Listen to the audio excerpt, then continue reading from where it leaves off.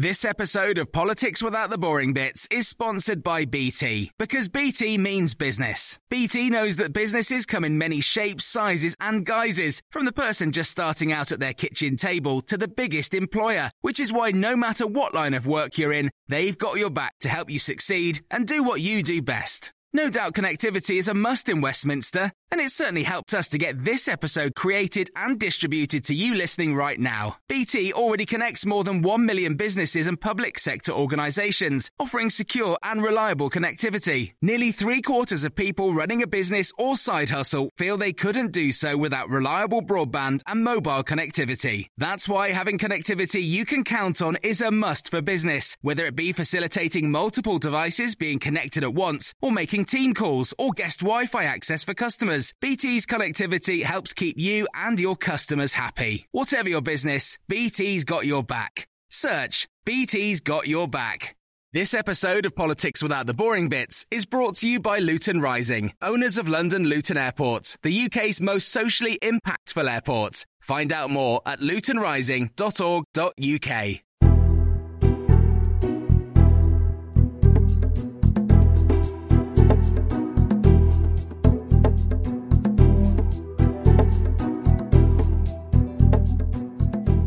Hello and welcome to the Times Red Box podcast. You've shoved a stick up your nose, you've wiped it delicately on your Matt Chorley lateral flow test, you've waited 30 minutes and it's come back negative. No Matt Chorley, it's me, Luke Jones, all this week. He'll be back on Monday. Today in the podcast, in the absence of a government plan, we solve the social care crisis. But first, our columnists, John Kampfner and Alice Thompson.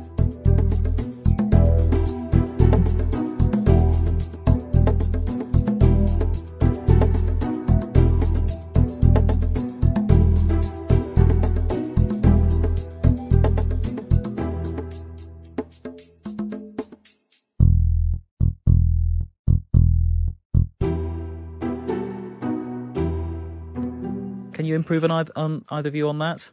Go on, Alice. Oh, I like test is best, actually, although I don't think it's best. It's a bit of a problem because I think that I would much prefer everyone to be getting vaccines, as we all would, and we know that that works. I'm slightly dubious about this testing scheme. John? I'm struggling. You're struggling. We are. Something like we'll get there in the end. No, I mean, it's... God... right, give me to the end of the slot. We'll come back to you. Yeah, exactly. Alice, why do you seem worried by this? Why are you not a fan?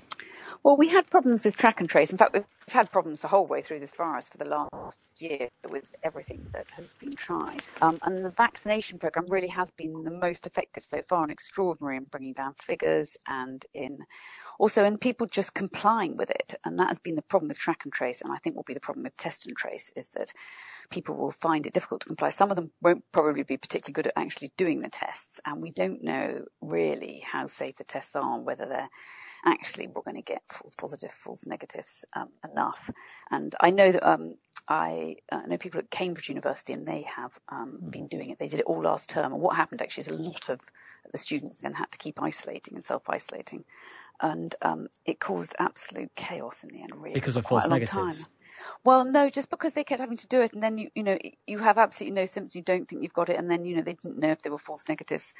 And they didn't know if they had false positives. And then you just found that you were opening and closing the whole time. So that's my only worry. My worry with schools, that whole years could have to go home endlessly because of this testing.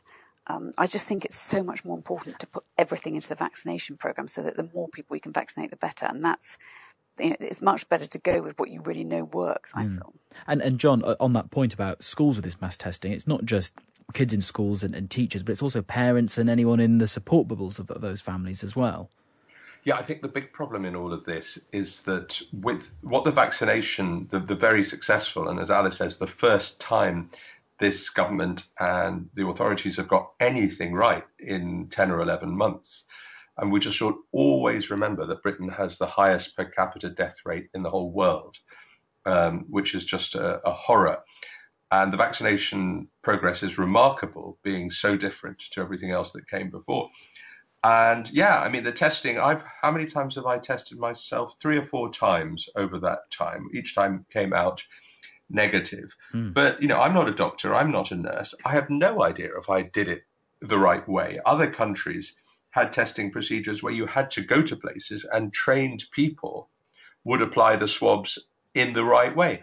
And I think psychologically, with the success of the vaccinations, with this absolute gravitational pull that people feel with the spring towards going out, and finally sort of we're in the last throes of this, people think, I think it's going to be incredibly difficult to persuade people to do them. And then even more so, if you ended up testing positive, what would you do with it? Would you self-isolate again, having basically, locked yourself in or almost completely in for the best part of a year? It's going to be incredibly difficult. Alice, could it not even go too far the other way? And because there's lots of worry from Stephen Reich on Times Radio Breakfast this morning, where the go in the "Are you ready? Get testing, go" was troubling him, because you don't want people to necessarily flock to these tests and then see a negative test as a great, you can go out and hug grandma and lick all your friends.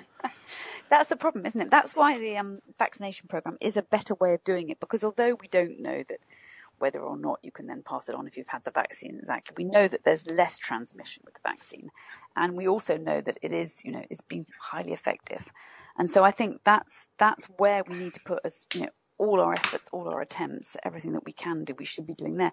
There are ways, I think the hospitals, it's incredibly useful to have the testing the whole time, and also they are just more likely to be able to do it effectively and efficiently. It does worry me that teenagers doing it themselves are not going to be particularly efficient at it, particularly if they think they're going to get a positive result and then have to isolate from their friends for weeks. I mean, I think one of the things is that when we do complete this groups 1 to 9 by some point shortly after Easter, certainly by the end of April, then as NHS figures keep on showing us, that's 99%, all the categories that account for 99% of COVID deaths have been accounted for, quote unquote.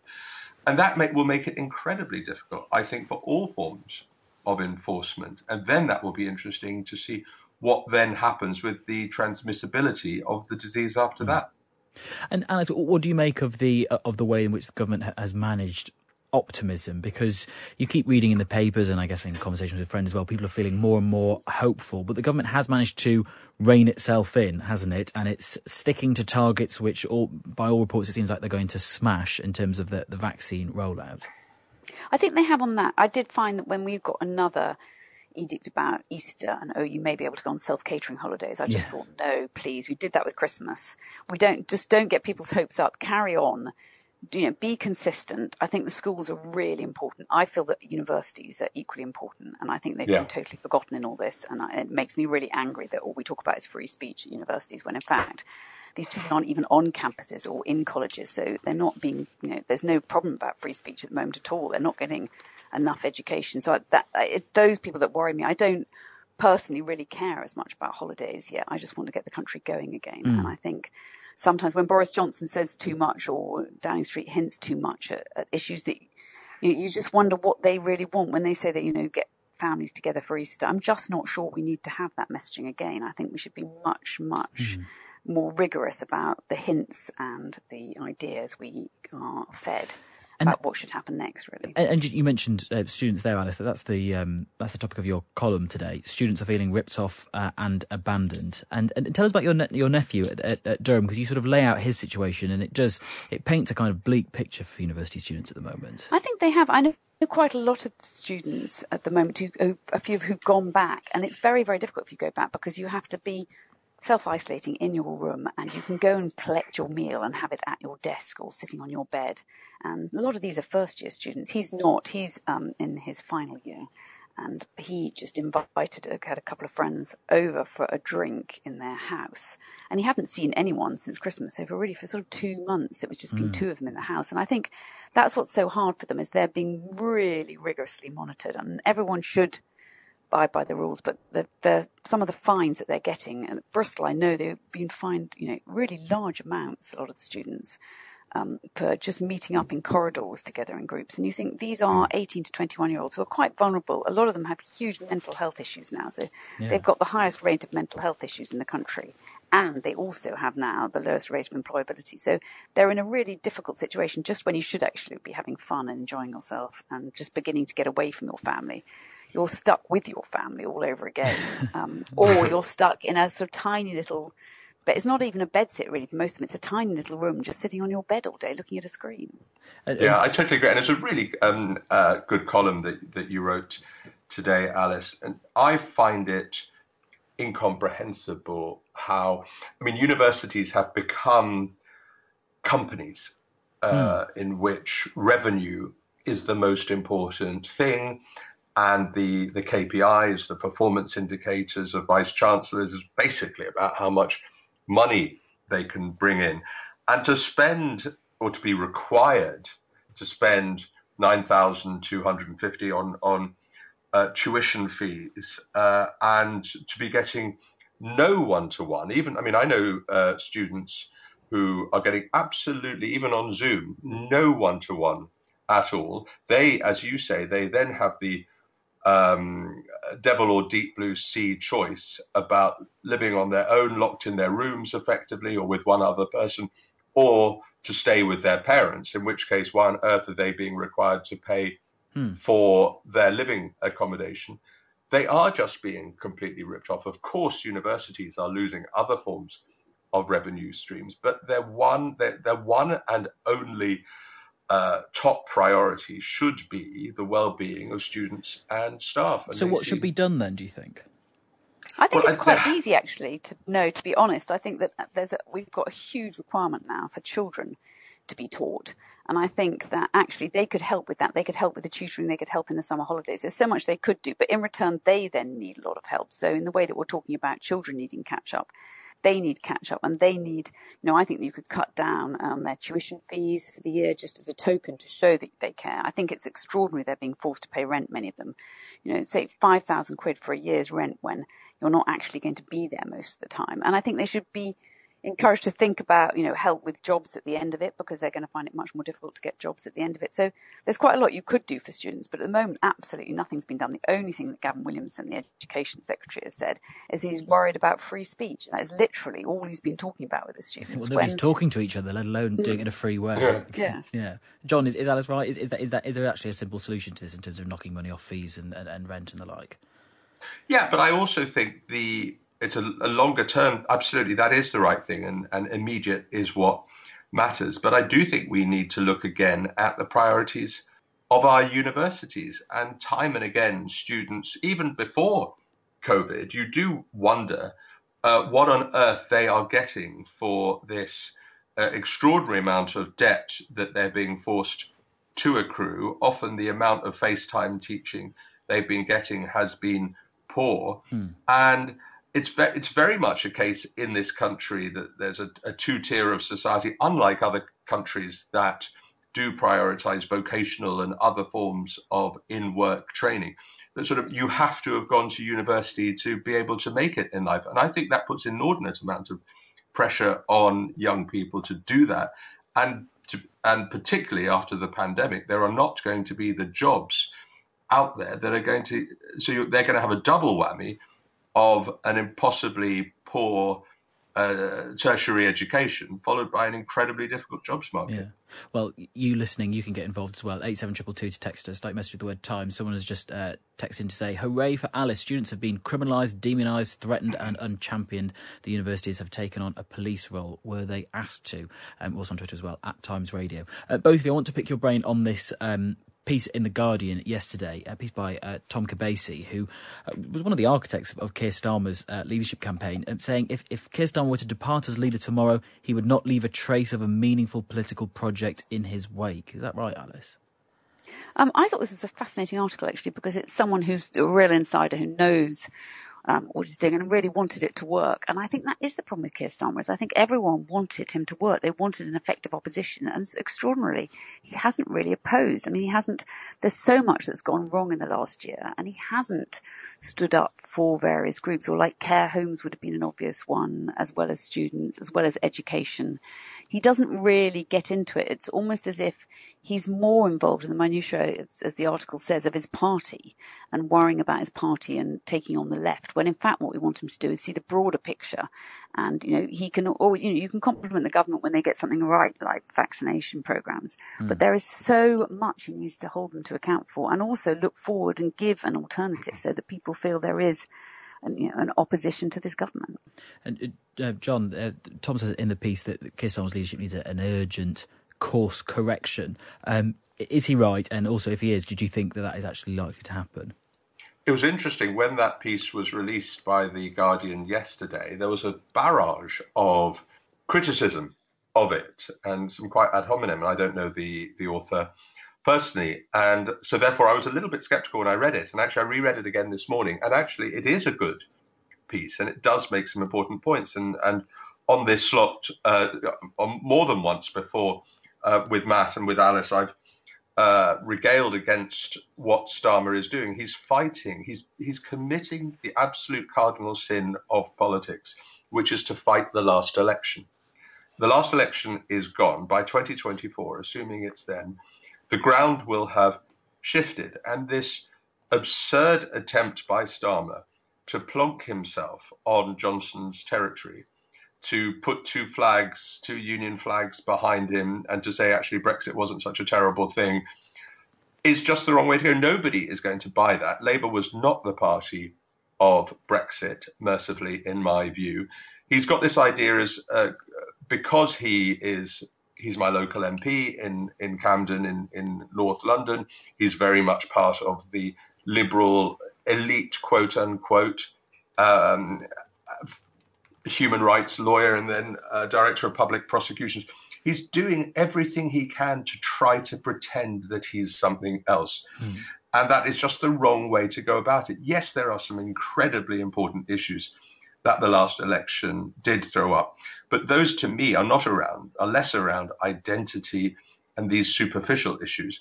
They're around making this country work better. And that's what he's got to be going on about. And he's just got to be much more fearless and much more forthright. He's just that classic Labour mistake of always running scared. And John, you say we haven't got another election until 2024, but of course, Alice, we've got the local elections in May, the Holyrood elections also in the spring as well. Do you think results from either of those might actually affect some kind of change in the Labour leadership in England?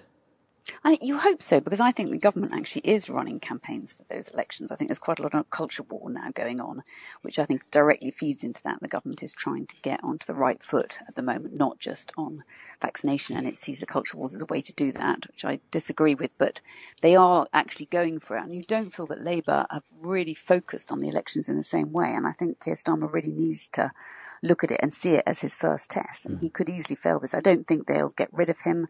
I don't think that he's on the way out, but I think he is going to have a rethink. Otherwise, he's going to have a really difficult long summer. Can I tell you what happened in my local Sainsbury's yesterday? Definitely. So I read this piece yesterday after the show, sort of like mid-afternoon, and then I went off to go get some, let's say, supplies, wine. And I was queuing in the Sainsbury's, and then standing next to me in the queue was Keir Starmer, and he was reading this piece. And he was there, really? Scrolling through this piece, and I sort of recognised. So, which is your Sainsbury's, Luke? Which is it? Tufnell Park, John. Thanks for asking. Tufnell Park. And anyway, what was his reaction? Well, he had a mask on, didn't he? So he was in the shop. So I was desperately trying to look across next to me to see if he was shaking his head or anything, but I couldn't discern any reaction. But he was, and he was scrolling through it quite quickly as well. I don't know if he's a speed reader or if he was just having a quick skim, but do with that what you will. I now feel quite sorry for him. Why? Well, I think it's always hard. I hate the idea of people having to look at their own bad reviews, effectively, isn't it? That it's always that ghastliness. Although people like John Major always did spend far too much time looking at the reviews about themselves and the stories about themselves. And in the end, you've just got to govern or you've just got to oppose that. You can't take too much notice either of focus groups or of newspapers or of TV, radio. I will tell you a quick story about a guy, and I won't tell you who he is, but I was at an event and handing in my coat, and he had just had a banner headline across the whole top of this was several years ago, across the whole top of the Daily Mail, which said, "Is this the worst man in Britain?" ?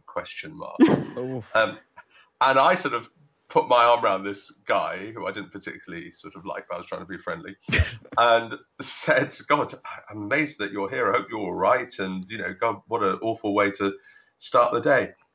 And to which he responded, what are you talking about, mate? That's the best thing that's ever happened to me. That's effing brilliant. So that, I think that separates the Teflon people from the non-Teflon people. I certainly, if I had anything approximating to that, sort of go into pieces. But maybe that's why I didn't go into politics. John Kampfner and Alice Thompson. Next, we've assembled the biggest social care brains to solve the crisis.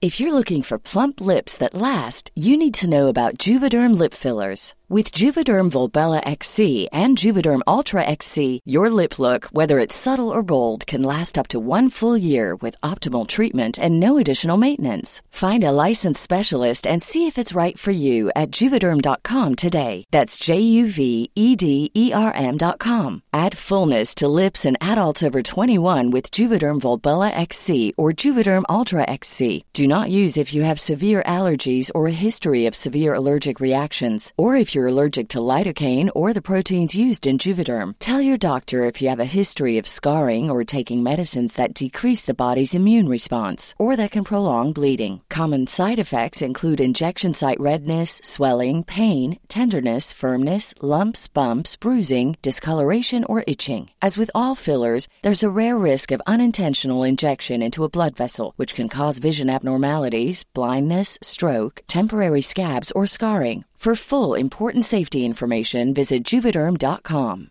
Quality sleep is essential. That's why the Sleep Number Smart Bed is designed for your ever-evolving sleep needs. Need a bed that's firmer or softer on either side? Helps you sleep at a comfortable temperature? Sleep Number Smart Beds let you individualize your comfort, so you sleep better together. J.D. Power ranks Sleep Number number 1 in customer satisfaction with mattresses purchased in-store. And now, save 50% on the Sleep Number Limited Edition Smart Bed for a limited time. For J.D. Power 2023 award information, visit jdpower.com/awards. Only at a Sleep Number store or sleepnumber.com.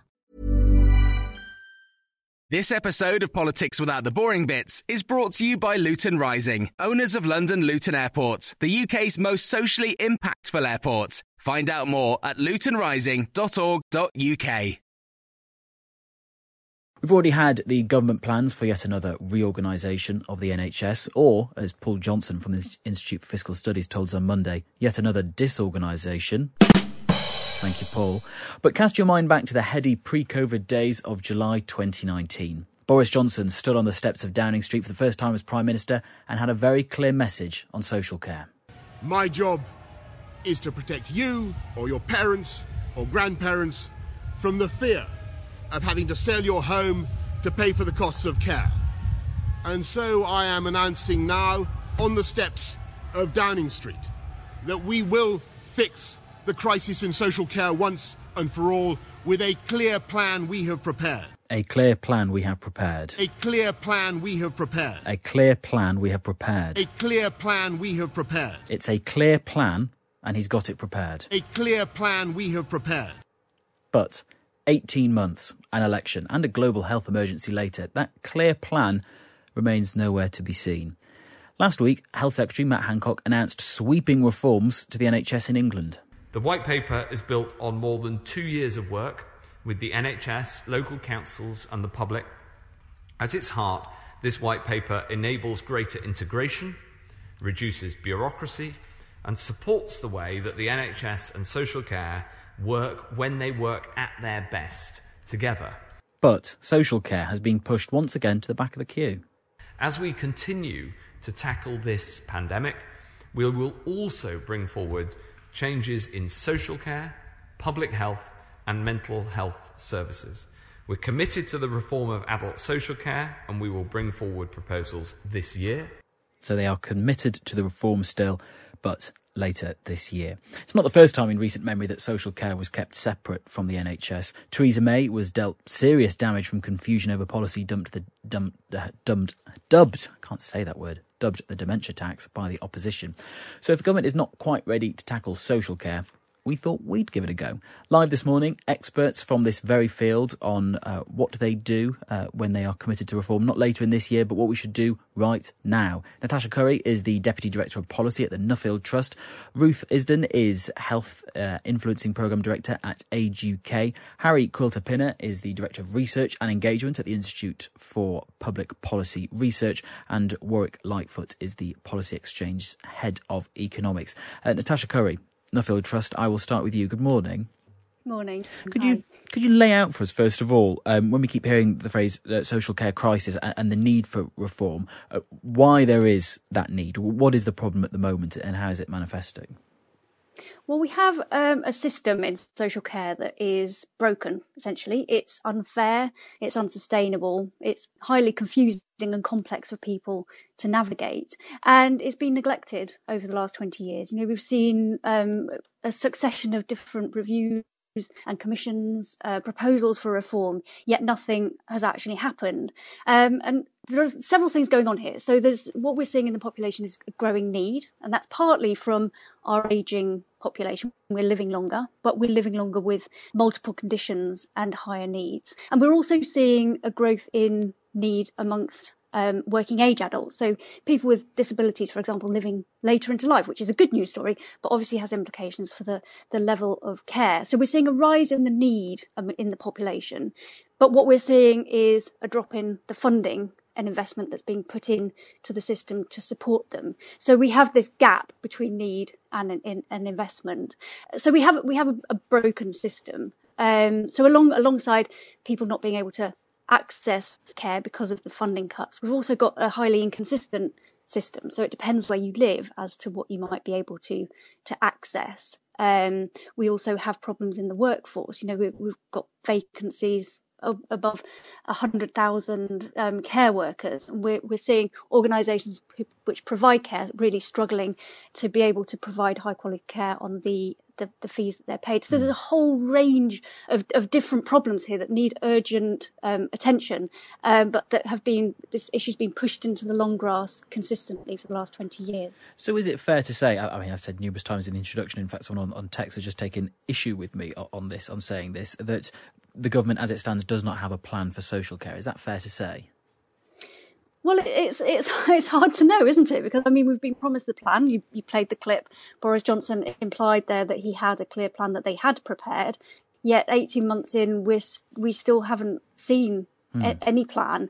I mean, we've been drip-fed a few sort of, hints of what might be going on. But I think one of my concerns is, when the government does mention this, that they talk solely about older people and catastrophic costs of care. They don't talk about the wider problems that I've just laid out. So it's difficult to know where the thinking is in the government at the moment. So what would you like to see then to address not only what you just mentioned there, but also the financial funding gap as well? Well, I think what we really need to see is a plan for creating a system that ensures fair and consistent access to care for people when they need it, regardless of where they live or their age or what needs they have, to enable them to live fulfilling lives independently. And to achieve that, I think we need the government to set out a vision for what that service might look like, and then a plan to get there. And the plan to get there involves funding. That's really important. We need to reform the funding system, but we also need to think about how people access services, how they become eligible for services, how we're going to support the workforce, how we're going to support the people who provide care, so the organisations that run care homes and home care, etc., and how we support unpaid carers as well. I think we need a comprehensive plan that takes us to a place where we achieve a stable, high quality and sustainable system that gives people who use care and provide care the certainty that they need. And also we keep hearing from politicians of all shades that social care and the NHS need to work a lot more closely together, and that reorganisation of the NHS should necessarily come hand in glove with the reorganisation of how social care works as well. Is that right? Yeah, and I think what we've seen over the last year with COVID, it's really highlighted how interdependent the NHS and social care are. I mean, it's not we know, but I think it's really clear now. So yes, people don't distinguish between their healthcare and their social care needs. You know, it's really important that the services run hand in glove, as you say, with each other. But I think the problem we have is we have two very separate systems, and we're trying to bring a system in the NHS that's relatively well funded and highly organised together with an underfunded and highly fragmented and complex system. And I think that's deeply flawed. And just finally with you, Natasha, I wonder, have you seen anything in various proposals or reviews or commissions that you think actually that is either that's it or that's close to what would be the thing we should do? Well, there's no shortage of ideas out there. There've been multiple sort of proposals for things over the years. I think there's a lot we can do in learning from abroad. We've been looking at systems in Germany and Japan, which kind of set out an idea of how the system could work. So there's no shortage of ideas. What we need now is some leadership to say what would work in our context, what do we need, what do people want, and how do we get there? And as someone points out, Paul, on the text, remember that the name of the department that Matt Hancock is in charge of is now called the Department for Health and Social Care as well. So there should be that joined up thinking because it all comes under one department necessarily. Thanks very much for your time. That's Natasha Curry. She is Deputy Director of Policy at the Nuffield Trust. Now let's go live to Ruth Isden, who is Health Influencing Programme Director at Age UK. Morning. Morning. First of all, could you lay out for us in terms of how the problems with social care at the moment are manifesting themselves from your viewpoint? So really, I mean, picking up from where Natasha left off, I think what we see is a picture whereby, first and foremost, we know that many older people are offered too little care and too late on. So rationing through this needs test system that we have means that people have to get to a really pretty high level of need before there is really anything on offer to them. And then once something is on offer to them, because they fall within the needs test and critically the means test as well. So a lot of people are excluded on the basis of how much money they have. What's on offer is then often quite inadequate to meet their needs. So we have this a really high number, about 1.5 million older people who live with some level of unmet need. And most of them are getting some help from somewhere, either through formal care services or from family and friends, but it's just not enough. So they're living in a way that really is compromising their health and independence. And even then, for those people who fall outside of the means test, they then also struggle to access care because it can be really very unaffordable or hard to source. So we have this hideous picture really where people don't get what they need, they don't get it when they need it. Even if they can pay for it for themselves, it's very difficult to get hold of. And as a result, we just rely far too heavily and ask far too much of family carers. And what has the trend been in this over the past few years? Has it always been this case? Has it been getting worse? Has it been getting slightly better? No, I think it's fair to say it's been getting a lot worse. So, I mean, we wouldn't paint a rosy picture of the care system at any point. I think it's fair to say it's always been the Cinderella service in the health and social care picture.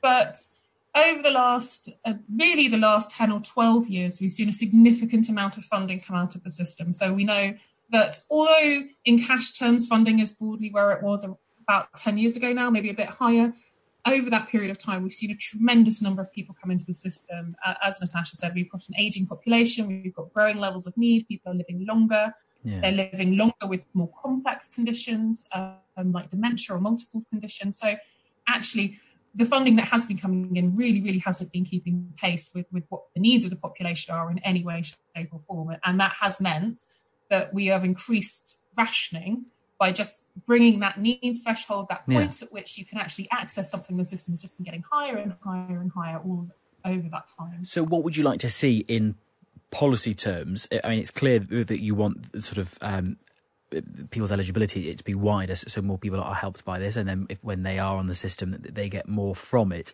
But I wonder if you have any preferred method of funding this, or any sort of policy ideas that you've seen for how better to achieve this efficiently. Well, I think there's a lot of ways that you can address the funding issue. I mean, but I think the most important thing is it does need to be comprehensive. it does need to be pretty universal, and it needs to make sure that we share the risk. And so there's lots of ways you can do that. So we've talked over the past about things like free personal care, or a cap system, or a kind of a universal insurance model. All of those things go some way towards to delivering on that. Yeah. I mean, some are better than others. And obviously, as with all of them, the devil is in the detail of what is actually on offer, and actually how much is on offer to any individual. And I think that's probably more important than the specific funding model that you use. It comes back, as you say, to that question of broadening eligibility to bring as many people into the system as possible, regardless of how you might kind of manage payment after that. But that's really only half the battle, I'm afraid. I mean, so addressing, making care more affordable for people is only half the battle. The other part is as we've talked about, it's just really well understood that there will be people who cannot afford to contribute to the cost of their own care, whether that we do that across the life course through an insurance model or later on in life.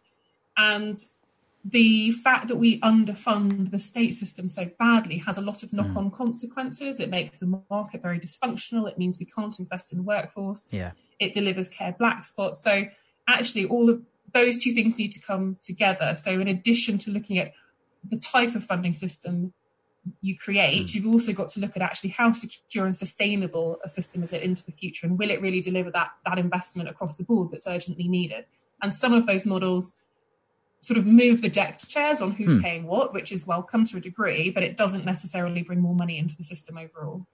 Past Imperfect with Rachel Sylvester and Alice Thompson, a weekly series of in-depth interviews with high-profile figures examining how overcoming the challenges of their early lives shaped the people they've become. This week, Bake Off winner, TV chef and author Nadia Hussain reveals the violent racial abuse she suffered as a British Bangladeshi in 1980s Luton, her struggles with mental health, and how baking has changed her life. Racism and that kind of unconscious bias exists in every industry.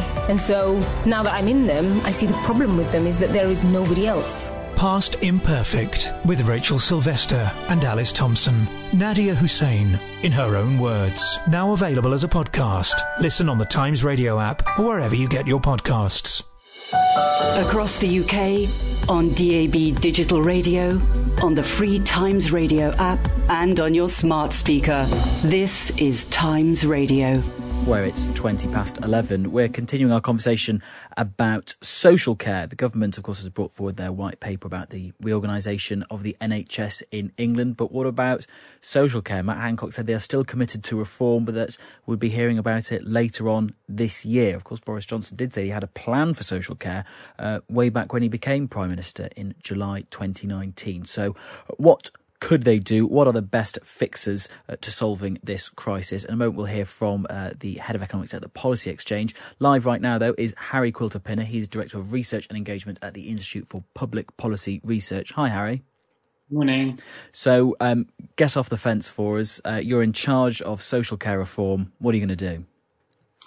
Well, I think we have to start by defining really clearly what we think the problem we're trying to fix is. And Boris Johnson has so far mainly defined it around the risk of having to sell your home. I think the big challenge, the big injustice that we have to face is that, in England, if you get cancer, the NHS will pay for your care. It might be an emotionally stressful time, it probably will be, but it shouldn't be financially stressful.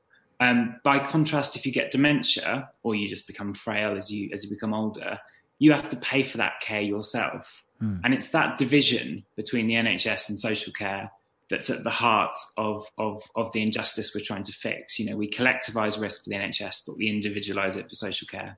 So are you saying that then the social care system should have that joined up collective risk like the NHS, or are you saying that it should just wholly become part of the NHS social care?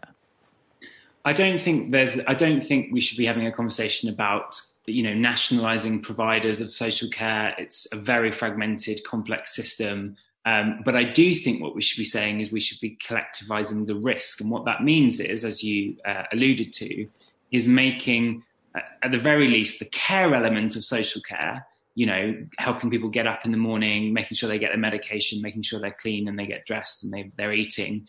That should be provided free at the point of need in exactly the same way that the NHS is. There is no rational reason for the division between someone who's got cancer or someone who's got dementia and the care they should get. So our proposal at IPPR is for essentially, as a starting point, the introduction of free personal care to make care free at the point of need, just like the NHS provides for many other people.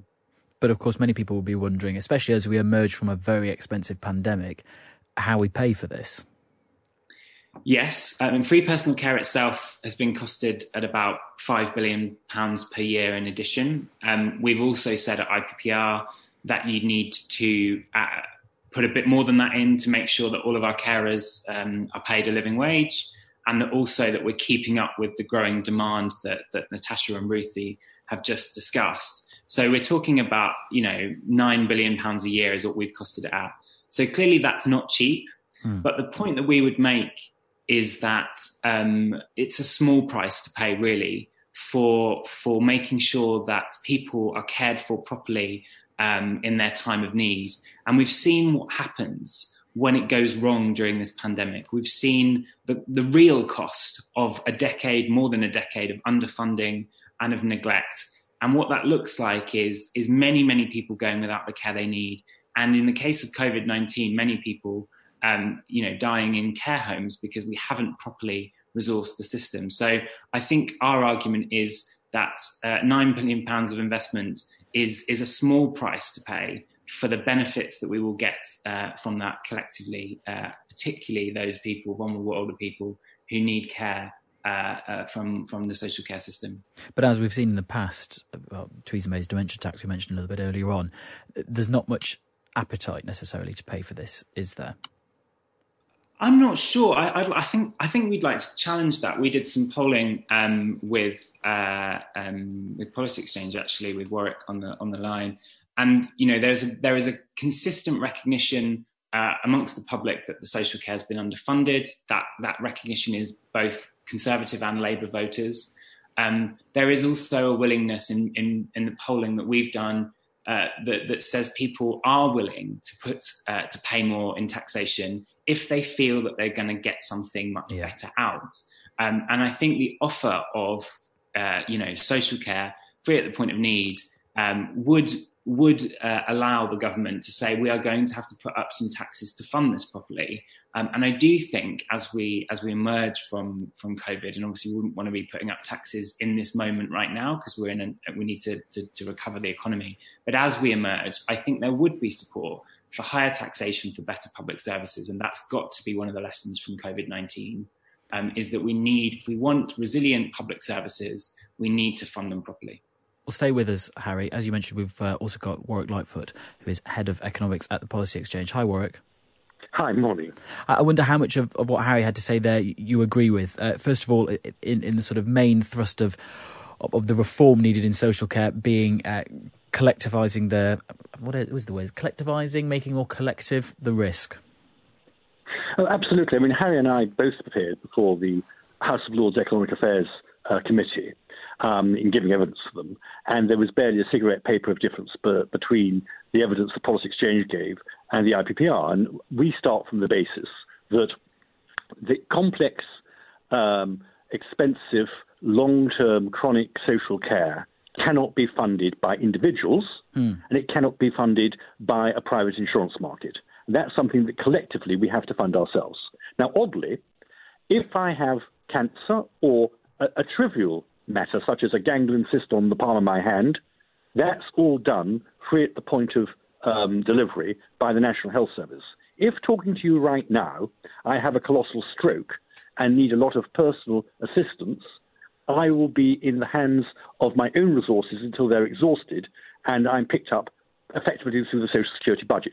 Yeah. Now, I would like to actually modify the conversation we've had, because these problems are not new. The underfunding of social services, putting resources into the acute sector of the National Health Service, the neglect of community medicine, it's not just social services, but it's the district health services and the community-based services dealing with people with disability and chronic conditions in the community that have been neglected. And, of course, the neglect of social care goes right back to the foundations of the National Health Service in 1948 and the passing of the National Assistance Act in 1948. I would also say, and I was actually in government at the Treasury when this was done, the implementation of the Griffiths report and caring for the community effectively placed a cap on local authority social services support for individuals. And then the policy guidance about eligibility criteria were tightened further in the 1990s and in the 2000s. So there's nothing new on squeezing social care and eligibility for it. So this has been a long-standing issue, and there are two dimensions. One is that if you need the care, it has the possibility of bankrupting you. And the second is that the service that's provided is underfunded, and the quality of it is very, very mixed and very often poor. And Warwick, but what you and also Harriet are suggesting seems... Sorry, I missed that bit. So I was just going to say, what both you and Harriet are suggesting all seems very reasonable in terms of ways of fixing this. I wonder why you think it's eluded politicians and policymakers for so long, if it seems so obvious. I think this is I think this is absolutely fascinating, because if conservative politicians, for example, when we published our paper, Social Care in the 21st Century, at Policy Exchange, Jacob Rees-Mogg, who I don't think anyone would describe as a crypto-collectivist or socialist, recognised that it really has got to be collective provision, analogous to the National Health Service, because his constituents, who he sees in trouble. I think the difficulty has been there are two political angles that come at this. There's some on the left who say, do you know what, you've got to be very careful. Some slightly better off households may actually be given free care, when instead we should actually be extracting all the cost out of them because they're better off than another household. So there's the distributional question that affects the left and certain kinds of administrators within Whitehall, a sort of Fabian socialist piece of reflex. And the other is a kind of right-wing idle dog who's terrified that the state would ever spend any money.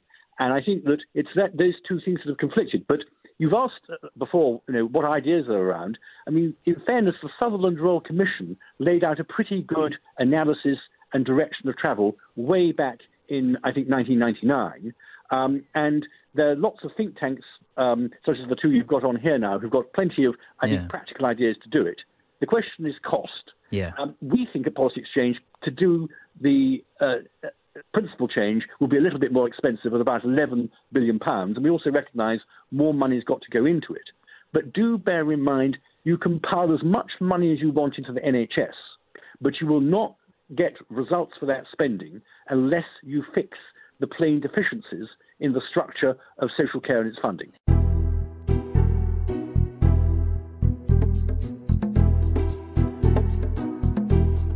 That's all we've got time for on the Red Box podcast. Remember, you can like and subscribe the podcast wherever you found us. And you can, of course, listen on the Times Radio app. You can listen to Times Radio Live. You can listen to the actual show. You can listen to Weekend Breakfast on Times Radio, which I host Friday, Saturday and Sunday. And remember, if you want to read the Red Box email every day, you have to be a Times subscriber. If you're not one already, go to thetimes.co.uk/subscribe.